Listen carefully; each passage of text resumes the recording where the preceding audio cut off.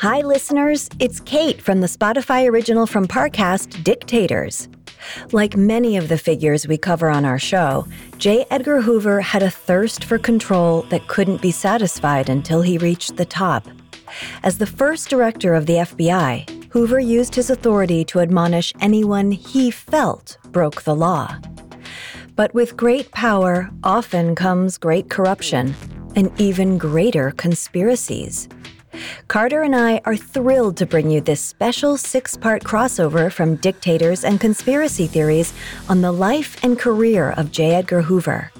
You can hear about more of history's most feared leaders by following Dictators free on Spotify.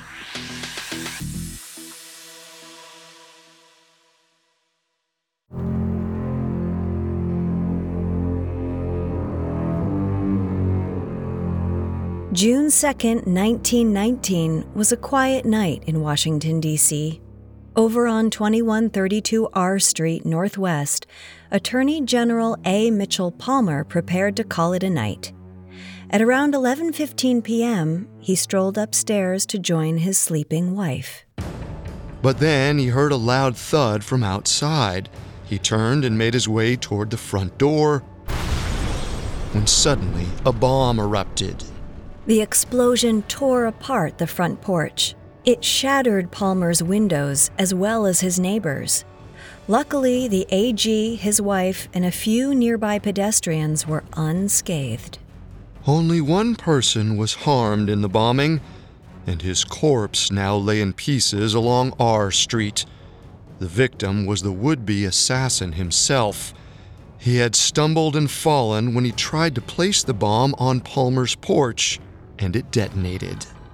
The next day, Palmer surveyed the wreckage. As he took in the damage, it was clear to him that America was under attack.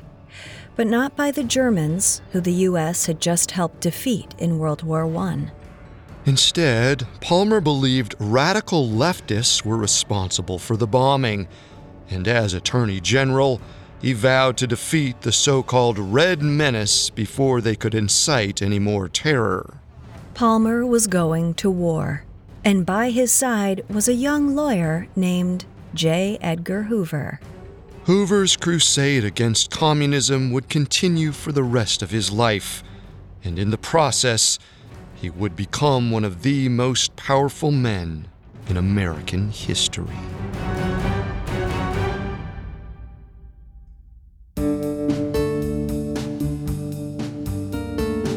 Welcome to J. Edgar Hoover, a 6-part Parcast special presented by Dictators and Conspiracy Theories. I'm your host, Carter. And I'm your host, Kate. Over the course of this series, we're diving into the life, legacy, and notoriety of America's most well-known and possibly most hated FBI director. You can find all episodes of Dictators, Conspiracy Theories, and all other Spotify originals from Parcast for free on Spotify. Today, we begin our dive into the career of J. Edgar Hoover. We'll explore why he dedicated his life to fighting communism and how he became director of the Bureau of Investigation. Next time, we'll discuss how Hoover exploited the rise in crime during the Great Depression to build up the FBI as the nation's #1 law enforcement agency. As his power grew, he used it to surveil anyone he wanted, even after it was declared illegal. We'll have all that and more right after this. This episode is brought to you by Anytime Fitness. Forget dark alleys and cemeteries. For some, the gym is the scariest place of all, but it doesn't have to be. With a personalized plan and expert coaching, Anytime Fitness can help make the gym less frightening. Get more for your gym membership than machines. Get personalized support anytime, anywhere. Visit AnytimeFitness.com to try it for free today. Terms, conditions, and restrictions apply. See website for details. It feels like we're all being told to go on this diet, take that supplement. Ozempic will give you depression, but you know what'll cure that? Weed. Or you could try to balance your hormones. At Science Versus, we're like, what the f*** is going on? Forget the crap online and listen to Science Versus. Just the facts. Oh, and a bunch of stupid jokes. What is a ghost's favorite fruit? Blueberries. That's Science vs. New season out on Spotify soon. A new true crime podcast from the team behind Up and Vanished. In 2016, adventurer Justin Alexander was invited on a trek by an Indian holy man. They headed to a spiritual ground in the Himalayan mountains, a place beyond civilization. The holy man returned and said nothing, but Justin was never seen again. What happened to him? Dive into our investigation in Status Untraced. Available now. Listen for free on Spotify.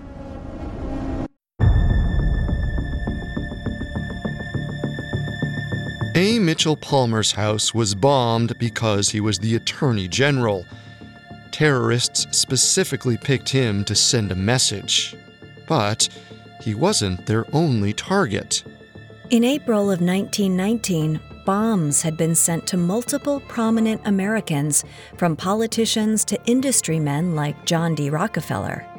And on the night of the attempt on Palmer, 9 explosives went off in 8 cities across the country. Though there were a few casualties, none of the targets were killed. These attacks were carried out by anarchists in retribution for the arrest of one of their leaders, Luigi Galliani. Galliani, an Italian immigrant, faced deportation for violating the newly passed Immigration Act of 1918, which amended a 1903 iteration of the law to expand the definition of and restrictions on anarchists, one of 4 groups targeted by the earlier law. Anarchists broadcasted their intention to use violence if Galliani wasn't released. In January 1919, they posted flyers around New England mill towns that proclaimed, "Deportation will not stop the storm from reaching these shores. Deport us, we will dynamite you." So it didn't come as a shock that anti-government leaflets signed by the so-called anarchist fighters were scattered among the wreckage of the Palmer House. And yet, despite the evidence, many Americans decided that the real menace behind the attacks was a different group altogether: communists. On some level, the conflation made sense. Anarchists and communists both want the end of the state, although they have different goals and methods for how to go about it. And in Palmer's eyes, communists were the bigger threat because on a global stage, they were more successful. In 1917, just a couple years before the Palmer incident, communists had taken control of Russia. U.S. politicians immediately feared that communism would infect their nation as well. Fueling this fear was the Communist International, or Comintern. Led by Moscow, the group advocated for communists to overthrow capitalist governments around the world. So when anarchists sent bombs to prominent Americans, many believed that they had gotten their orders from communists. However, there was one problem with that assumption. There was no evidence linking American anarchists to Moscow. Still, that didn't stop Palmer from going to Congress with claims of a vast communist conspiracy to overthrow the U.S. government. He even alleged a specific date for the so-called revolution, the 4th of July, 1919. Palmer claimed that the only way to prevent this was for Congress to increase the Justice Department's annual budget to $2 million, a $500,000 increase. Congress approved it. Flush with cash, Palmer created what would eventually be called the General Intelligence Division. In essence, the GID collated information on so-called radicals within various federal law enforcement agencies, as well as spies and informants across the country. Looking for a man to lead the division, DOJ Chief Investigator Francis Garvin recommended J. Edgar Hoover. Ambitious, organized, and detailed, the 24-year-old Justice Department lawyer had made a name for himself pursuing German agents during World War I. Garvin liked what Hoover did, and thanks to his recommendation, Palmer appointed Hoover as chief of the GID. Hoover's life mission was to root out what he saw as communist subversion, and that desire fueled his over 50-year career. At the outset, J. Edgar Hoover's career as a Washington bureaucrat was nothing more than maintaining family tradition. His father, grandfather, and brother all had government jobs. Life for a Hoover man was simple: become a civil servant and climb the ranks. But career was seemingly the only connection Hoover had with his father. He was more emotionally connected to his mother, Annie Marie. She was a strict disciplinarian who, according to historian Curtis Gentry, dominated the household and held old-fashioned virtues. Annie indoctrinated Hoover with those values. As such, Hoover would come to believe that any form of progress or break from tradition was a threat to society. As a young man, Hoover wasn't particularly athletic, but he was smart. In high school, he excelled at debate. He learned to speak quickly and overwhelm his opponents. He also had an acute ability to identify weak points in others' arguments. Both those traits would allow him to climb the sought-after bureaucratic ladder and never let it go once he was at the top. After high school, Hoover enrolled in night classes for a law degree at George Washington University. He also got a job at the Library of Congress. Hoover chose GWU specifically because they offered an accelerated program for government employees. It paid off. By spring 1917, he had both graduated and passed the District of Columbia bar. He was only 22. A few months later, he got his foot in the ultimate door, the Department of Justice. Not long after joining the DOJ, Hoover was charged with leading the Enemy Alien Registration Section.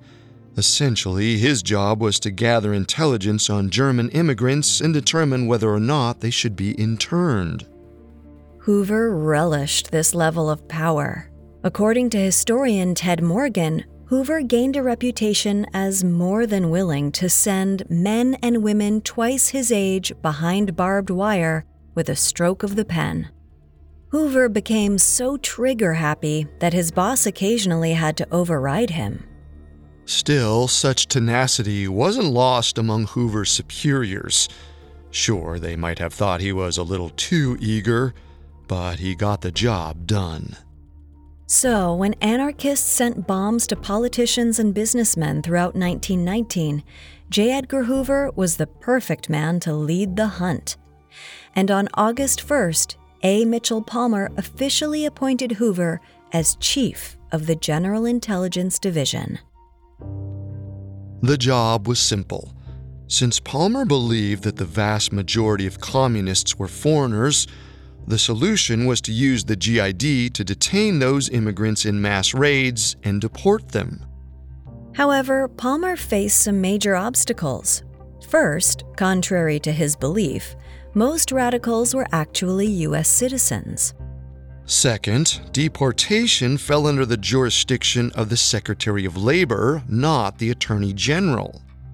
And finally, because the U.S. was no longer at war, the Sedition Act, which made those who expressed disloyalty to the government a crime, was soon set to expire. This meant outwardly sharing radical political opinions wouldn't be illegal. But that didn't stop Palmer and Hoover. By now, Hoover had explored Marxist and Leninist theories. He was convinced that communism was, quote, the most evil, monstrous conspiracy against man since time began. Meanwhile, Palmer convinced the Secretary of Labor to help with the raids. Palmer proposed that he take on the financial and investigative aspects, and the Labor Department sign off on the warrants. The Secretary agreed. From there, Palmer and Hoover devised a two-pronged attack. First, they'd enact a practice raid. Then they'd conduct an official one based on lessons learned. For the practice raid, they targeted the Federation of the Union of Russian Workers, or URW. The URW convened in meeting halls across the U.S. Technically, the group did promote what would have been considered a subversive platform and was home to plenty of Russian immigrant communists, socialists, and anarchists. But in the wake of the 1917 Russian Revolution, most of the leading radicals returned home. By 1919, the URW was basically a social club. Hoover conveniently ignored this.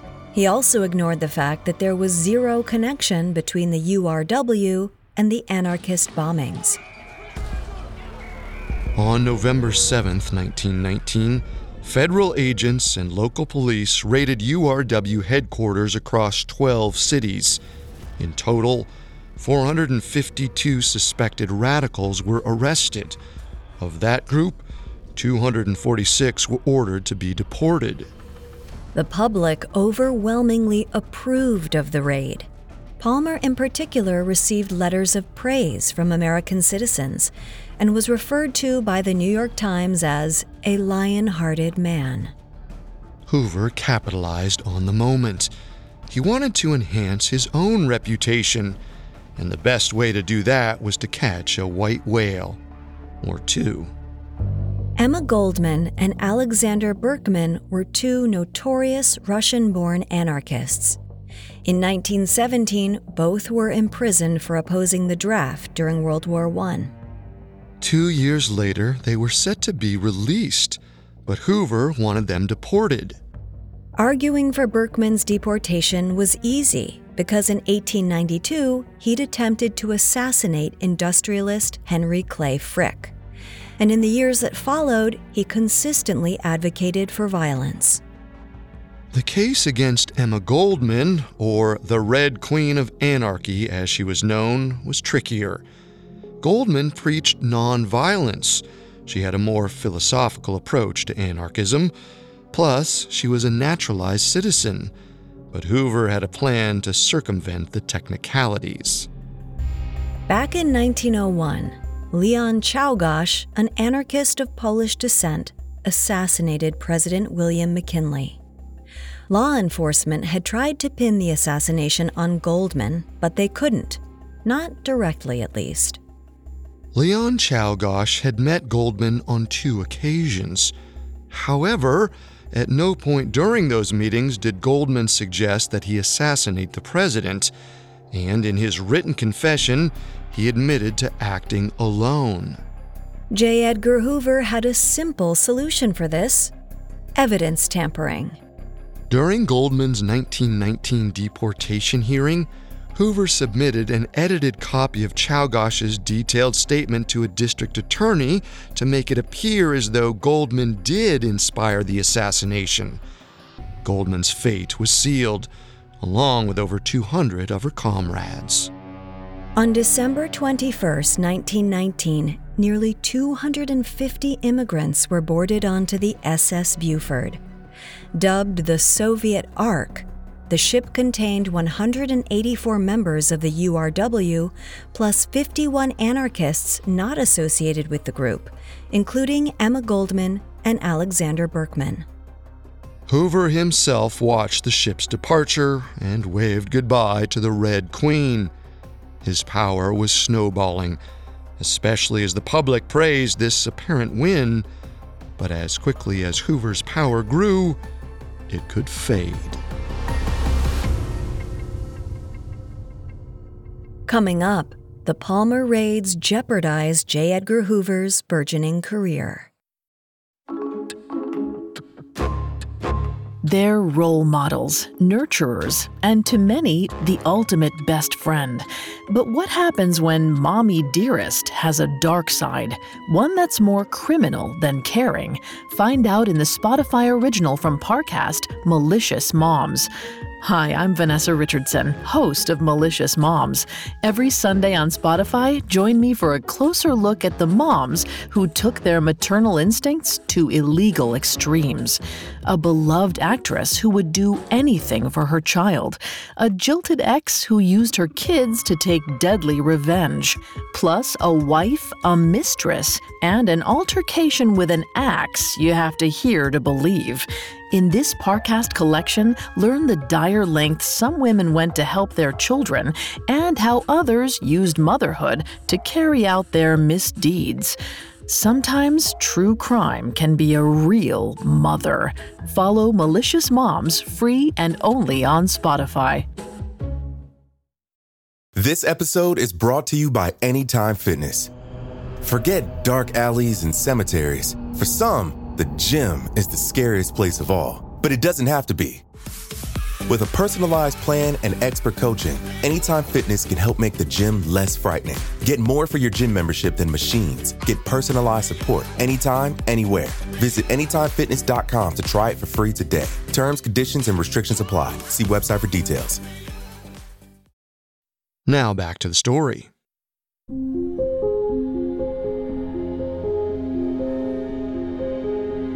At the end of 1919, a ship filled with 249 alleged political dissidents sailed out of New York. As head of the General Intelligence Division, J. Edgar Hoover spurred this mass deportation. He himself was the primary accuser. Hoover's claims were total baloney.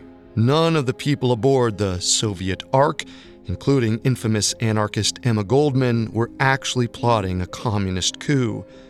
Still, in the midst of the first Red Scare, public opinion overwhelmingly supported the deportations. And with that support, Hoover, alongside Attorney General A. Mitchell Palmer, knew that the next raid would be even bigger. Instead of going after another immigrant social club, Hoover set his sights on the nation's two leading communist groups, the Communist Party of America and the Communist Labor Party. Unlike the URW, these groups did advocate for the violent overthrow of the government. Not to mention, both parties received funding from Moscow. He obtained 3,000 arrest warrants for the group's members. On the evening of January 2, 1920, one of the largest mass arrests in U.S. history occurred. Across the nation, federal agents and local police raided pool halls, clubhouses, cafes, homes, and even schools.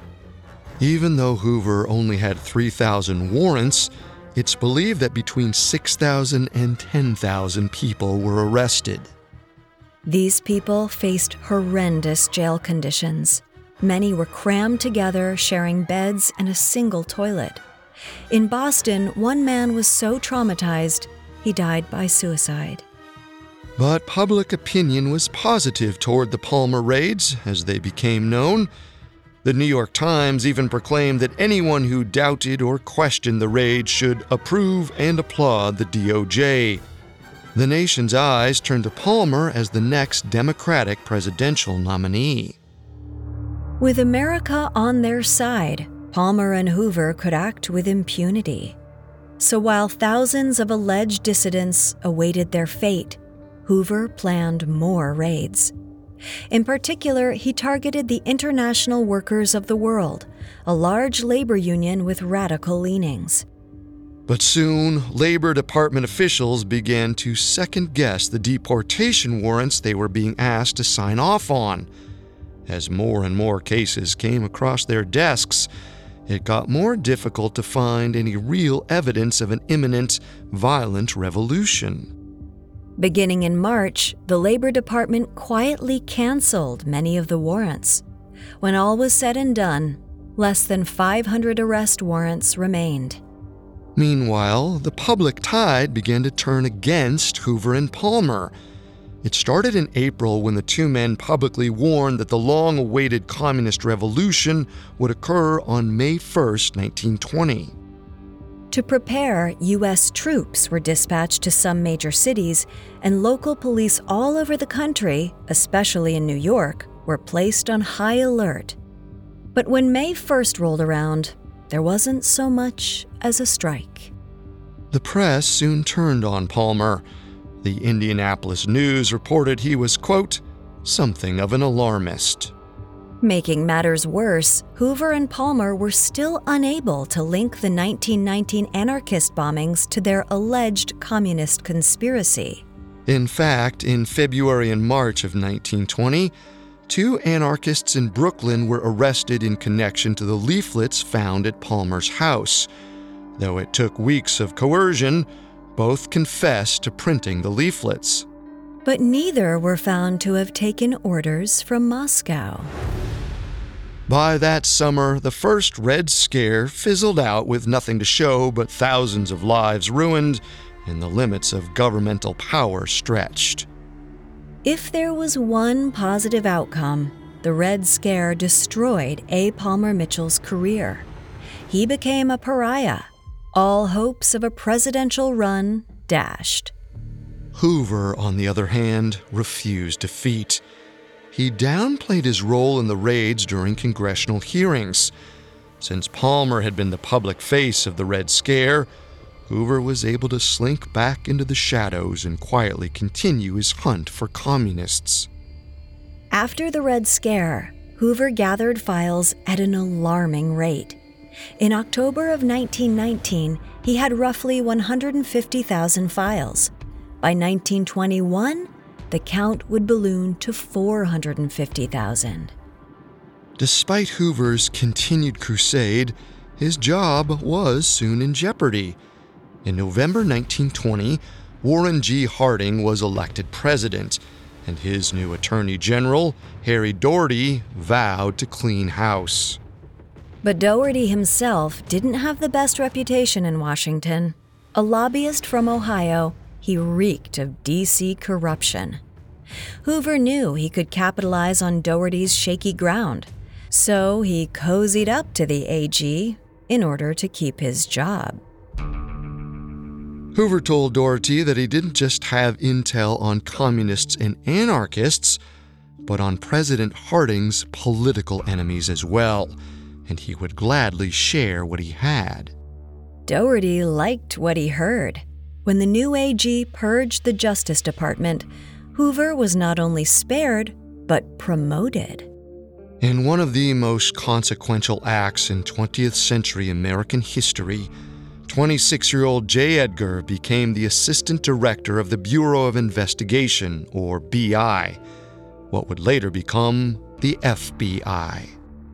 For an organization supposedly dedicated to enacting justice through truth, the Bureau of Investigation was founded on deception.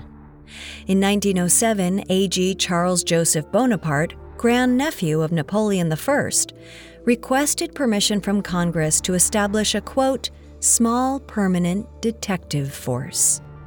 Bonaparte believed there should be a federal agency that prosecuted so-called crimes against the United States, but he needed money and men, meaning they would have to borrow Secret Service agents.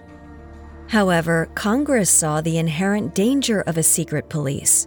They thought it could be abused for political reasons. Nor did they want to spy on Americans' private lives, which they gathered was Bonaparte's intention. Bonaparte reassured them the agency would be small and only investigate crimes, not solicit gossip. But Congress wasn't buying it. And since they didn't trust Bonaparte, they also banned the DOJ from using department funds to poach Secret Service agents for the upcoming fiscal year, which began on July 1st, 1908. So Bonaparte went over Congress's head. He appealed to President Theodore Roosevelt, who favored the idea. While Congress was in recess, Roosevelt soon signed an executive order giving Bonaparte authority to create what would become the Bureau of Investigation. Ahead of the game, Bonaparte had already hired 9 Secret Service agents who recently quit their posts. The date of hiring? June 30th, the day before Congress's financial ban went into effect. When Congress returned from recess, they were naturally angry at what Bonaparte and Roosevelt had done. However, because 1908 was an election year, no one in Congress wanted to appear soft on crime, so they acquiesced. Since other federal agencies had their own detectives, the BI picked up the scraps. It could investigate banking and antitrust crimes, crimes on Native American reservations, and interstate commerce crimes. Eventually, Congress added interstate auto theft and prostitution to the list. Ironically, prostitution gave the BI a foot in the door to investigate Americans' private lives, one of the main things Congress had wanted to avoid. By the time A.G. Doherty promoted Hoover into the BI in 1921, the Bureau wasn't anything special. It searched for German spies and draft dodgers during World War I, but beyond that, its jurisdiction was minimal. Even though Doherty kept his promise to clean house of corruption, he himself was one of the biggest culprits. He filled the Justice Department and the BI with political cronies and grifters, which led to a rise in bribery and extortion. It got so bad that Hoover, who prided himself on his name and image, refused to admit that he worked at the BI. But the summer of 1923 seemed to dam the flow of corruption. On August 2nd, President Harding died, and Calvin Coolidge assumed the role.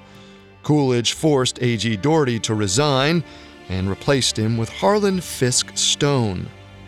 At the outset, Stone's appointment as AG could not have been worse for J. Edgar Hoover. Stone described the BI as lawless, brutal, and tyrannical. He vocally criticized the Palmer raids and vowed to clean up the BI and Justice Department. Stone forced the BI's director to resign. As assistant director, it seemed likely that Hoover would follow. However, Hoover had friends in high places, and throughout Washington, he was hailed for his ability to stand up to politicians. Unlike the corrupt men before him, if Hoover was director, he likely wouldn't bow to political pressure. On May 10, 1924, Stone summoned Hoover to his office. The AG told Hoover that he was making him acting director of the Bureau of Investigation. He wanted to see if the young rising star could handle the job. Hoover accepted. Stone may have offered the job on a temp basis, but 29-year-old Hoover vowed to earn the permanent title, and he wouldn't let anyone stand in his way. Coming up, Hoover uses an American hero's tragedy for fame. Now back to the story.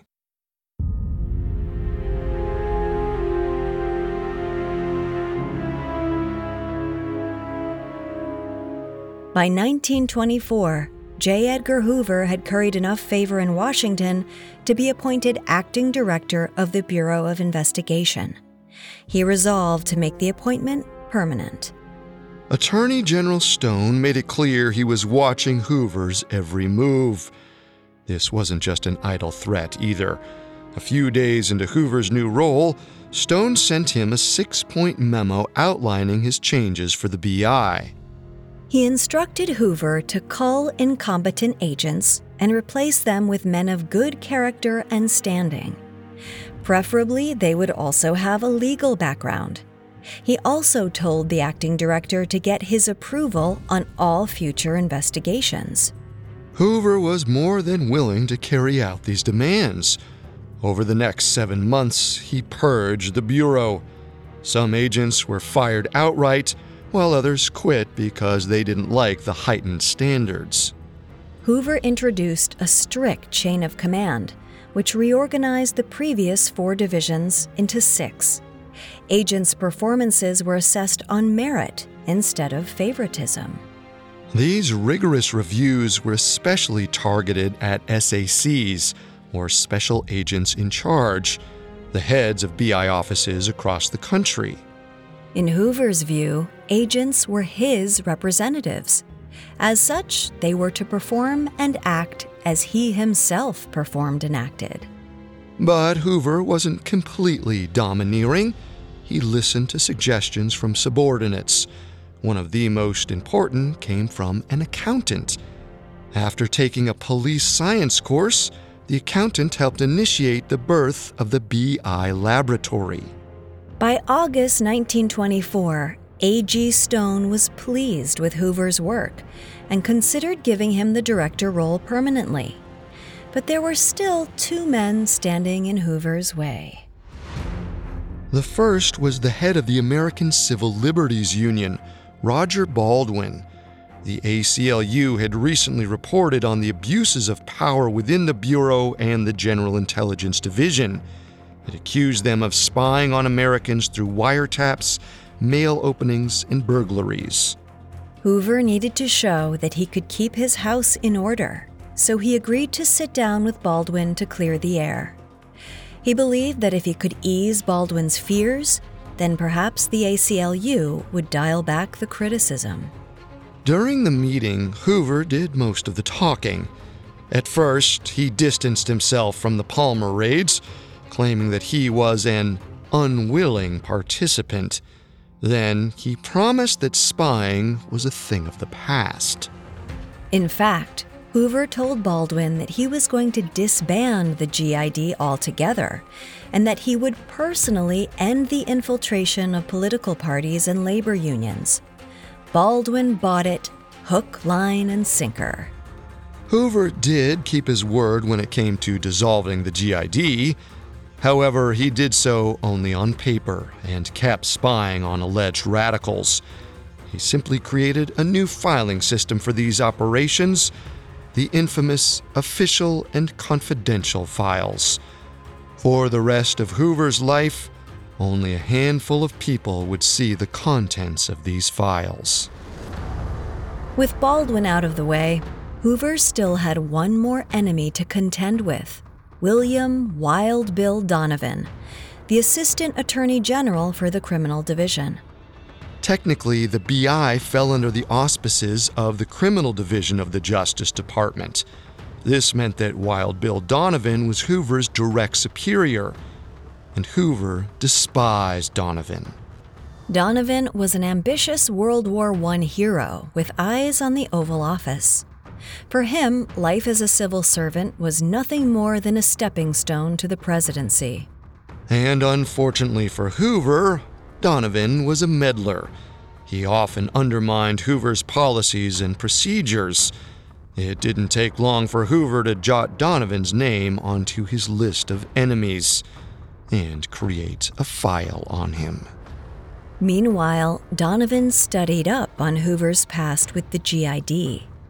While he'd previously thought little of his subordinate, he now began to view him as outright dangerous. So much so that he actually urged A.G. Stone to fire Hoover. But luckily for Hoover, Stone ignored this advice.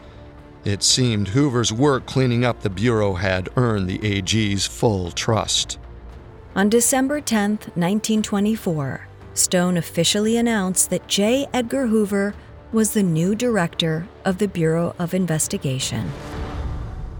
2 months after the appointment, an opportunity arose for Hoover to get back at Wild Bill Donovan and get him out of his hair for good. In February of 1925, Stone became an Associate Supreme Court Justice. Just before Stone's resignation as AG went into effect, Hoover expressed his fears that the Bureau may, in the future, fall victim to the whims of politicians. He appealed to Stone that it would be a shame if all the work they'd done went to waste. With the seeds of doubt planted, Stone reorganized the chain of command. From now on, the director of the Bureau would answer directly to the Attorney General. The order was one of the last things Stone did as AG. In effect, Hoover had quietly committed his first of many coups. As permanent director, Hoover made the Bureau his entire life. His dedication ultimately made the Bureau one of the more well-oiled government agencies. But if there was one thing the Bureau was missing, it was a splashy case. one that could make front-page headlines. Due to the Bureau's limited jurisdiction, none of its early cases captured the American public's imagination. Beyond spying on radicals, a good chunk of its investigations involved police corruption and brutality, which weren't exactly riveting tales of heroism. For 7 years, Hoover searched for that newsworthy job. Finally, on the evening of March 1st, 1932, he got the call that would propel the Bureau to glory. Charles Lindbergh's infant son had been kidnapped. Lindbergh was an American aviator and one of the most famous people in the world. In 1927, at the age of 25, he made history as the first person to fly across the Atlantic. He was an American hero. So, when Lindbergh and his wife discovered their 20-month-old son, Charles Jr., missing from his nursery with a ransom note in his place, all systems were a go. However, the Bureau didn't actually have jurisdiction over the case. At the time, kidnapping wasn't a federal crime. It was a job for the New Jersey State Police. Legally, Hoover could only provide unofficial assistance. But Hoover knew what it would mean if the Bureau recovered Charles Jr. It would silence Hoover's critics and propel the Bureau into the spotlight as the nation's premier investigative agency. If anyone was going to arrest the kidnappers, it was going to be one of his men. Unfortunately for Hoover, the state and local police quickly caught on to his intentions. The lead investigators refused to share much of their evidence and intelligence with Hoover's so-called federal glory hunters. A month later, Hoover's men were the last to find out that the Lindberghs intended to pay the ransom. On April 2nd, the Lindberghs gave $50,000 in cash and gold certificates to an unidentified man in a Bronx cemetery. However, the man did not return their child. Frustrated and annoyed, Hoover lobbied for the White House to put the Bureau in charge, but his plea fell on deaf ears. On May 12th, Charles Jr.'s body was discovered. Worse, he was found only a few miles from Lindbergh's house, and all signs indicated that the child had been dead for 2 months. He was killed shortly after his kidnapping. In the wake of the shocking tragedy, President Herbert Hoover announced that every federal agency would now help track down the killers. Meanwhile, Congress passed the Lindbergh Law, rendering kidnapping a federal crime under the jurisdiction of the Bureau of Investigation. The tide had turned in J. Edgar Hoover's favor. He intended to use the Lindbergh case to show what his bureau was capable of. The investigation ran cold for 2 years, but a break finally came in the fall of 1934, when one of the gold certificates from the ransom money turned up at a bank in Manhattan. Eventually, law enforcement had their man, a German carpenter named Bruno Hauptmann. He was arrested and convicted of murdering Charles Lindbergh Jr. In April 1936, he was executed. Charles Lindbergh praised the Treasury Department for its due diligence in tracking the ransom money. But Hoover was mad that he wasn't being praised as the hero. According to Curtis Gentry, Hoover apparently never forgave Lindbergh for the slight. In the end, the Lindbergh case didn't turn out the way Hoover had hoped. While it did thrust the Bureau into the limelight, the amount of time it took to capture Hauptmann only called into question the Bureau's ability to work efficiently. But the Lindbergh case created a ripple effect. Amid the Great Depression, desperate people realized that ransom was a lucrative business. In the months following the Lindbergh kidnapping, copycats sprang up around the country. In 1933, the spike in kidnappings and ransoms gave way to a wave of bank robberies all across the Midwest. Hoover sensed an opportunity. By turning his attention toward men like John Dillinger, Babyface Nelson, and Machine Gun Kelly, he could finally catapult the Bureau to acclaim and solidify himself as the most powerful man in the United States.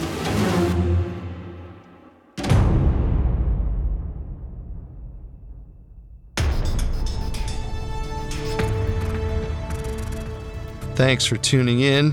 Next time, we'll delve into the hunt for Depression-era gangsters and how it helped Hoover build up the FBI. And as Hoover acquired more power, he used it to return to his anti-communist crusade. Among the many sources we used, we found Curtis Gentry's J. Edgar Hoover, The Man and the Secrets, and Tim Weiner's Enemies, A History of the FBI, especially useful to our research. You can find all episodes of Dictators, Conspiracy Theories, and all other Spotify originals from Parcast for free on Spotify. We'll see you next time.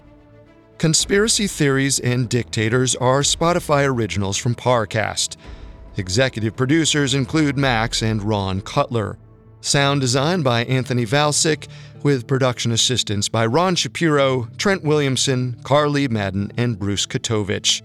This special episode of Conspiracy Theories and Dictators was written by Joe Guerra, with writing assistance by Sarah Batchelor and Kate Gallagher.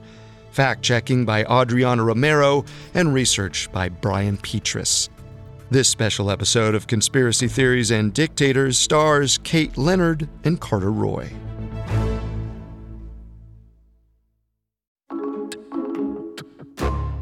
For many, Sunday is a special day spent with family. That makes it the perfect time to check out the Spotify original from Parcast, Malicious Moms.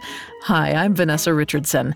Every Sunday in this Parcast collection, join me for an intimate look at the matriarchs who were far more criminal than caring. Warning, this isn't your mother's podcast. Follow Malicious Moms free and only on Spotify.